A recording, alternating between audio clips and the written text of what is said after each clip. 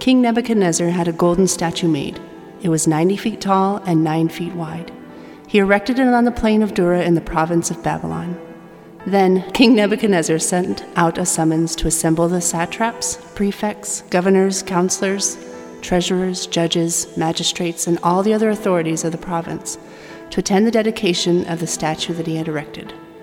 So the satraps, prefects, governors, counselors, treasurers, judges, magistrates, and all the other provincial authorities assembled for the dedication of the statue that King Nebuchadnezzar had erected. They were standing in front of the statue that Nebuchadnezzar had erected. Then the herald made a loud proclamation. To you, O peoples, nations, and language groups, the following command is given. When you hear the sound of the horn, flute, zither, trigon, harp, pipes, and all kinds of music, you must bow down and pay homage to the golden statue that King Nebuchadnezzar has erected. Whoever does not bow down and pay homage will immediately be thrown into the midst of a furnace of blazing fire.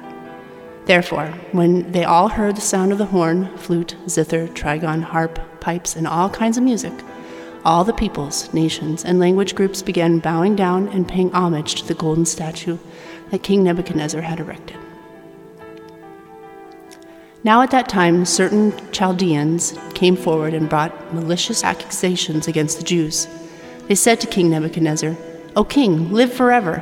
You have issued an edict, O king, that everyone must bow down and pay homage to the golden statue when they hear the sound of the horn, flute, zither, trigon, harp, pipes, and all kinds of music.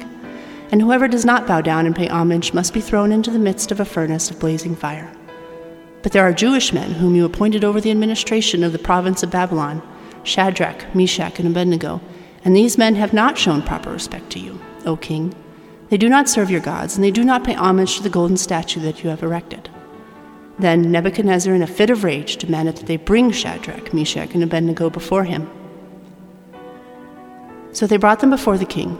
Nebuchadnezzar said to them, Is it true, Shadrach, Meshach, and Abednego, that you do not serve my gods and that you do not pay homage to the golden statue that I erected?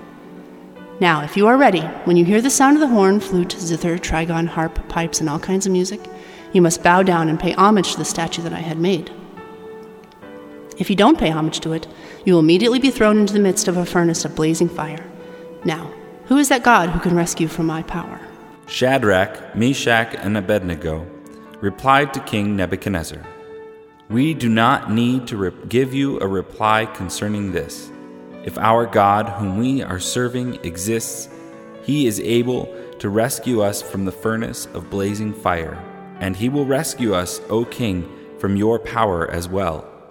But if he does not, let it be known, O king, that we don't serve your gods, and we will not pay homage to the golden statue that you have erected.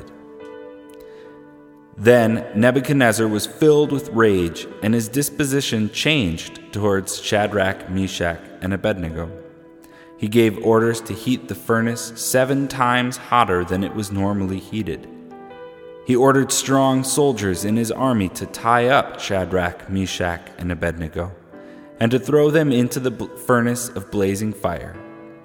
So those men were tied up while still wearing their cloaks, trousers, turbans, and other clothes, and were thrown into the furnace of blazing fire. But since the king's command was so urgent and the furnace was so excessively hot, the men who escorted Shadrach, Meshach, and Abednego were killed by the leaping flames. But those 3 men, Shadrach, Meshach, and Abednego, fell into the furnace of blazing fire while still securely bound. Then King Nebuchadnezzar was startled and quickly got up. He said to his ministers, Wasn't it 3 men that we tied up and threw into the fire? They replied to the king, For sure, O king.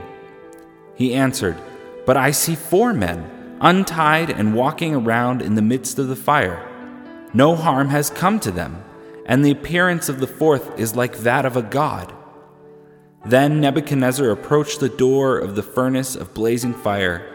He called out, Shadrach, Meshach, and Abednego, servants of the Most High God, come out, come here. Then Shadrach, Meshach, and Abednego emerged from the fire. Once the satraps, prefects, governors, and ministers of the king had gathered around, they saw that those men were physically unharmed by the fire. The hair of their heads was not singed, nor were their trousers damaged. Not even the smell of fire was to be found on them. Nebuchadnezzar exclaimed, "Praised be to the God of Shadrach, Meshach, and Abednego, who has sent forth his angel and has rescued his servants who trusted in him, ignoring the edict of the king and giving up their bodies rather than serve or pay homage to any god other than their God. I hereby decree that any people, nation, or language group that blasphemes the God of Shadrach, Meshach, and Abednego will be dismembered and his home reduced to rubble. For there exists no other God who can deliver in this way." Then Nebuchadnezzar promoted Shadrach, Meshach, and Abednego in the province of Babylon.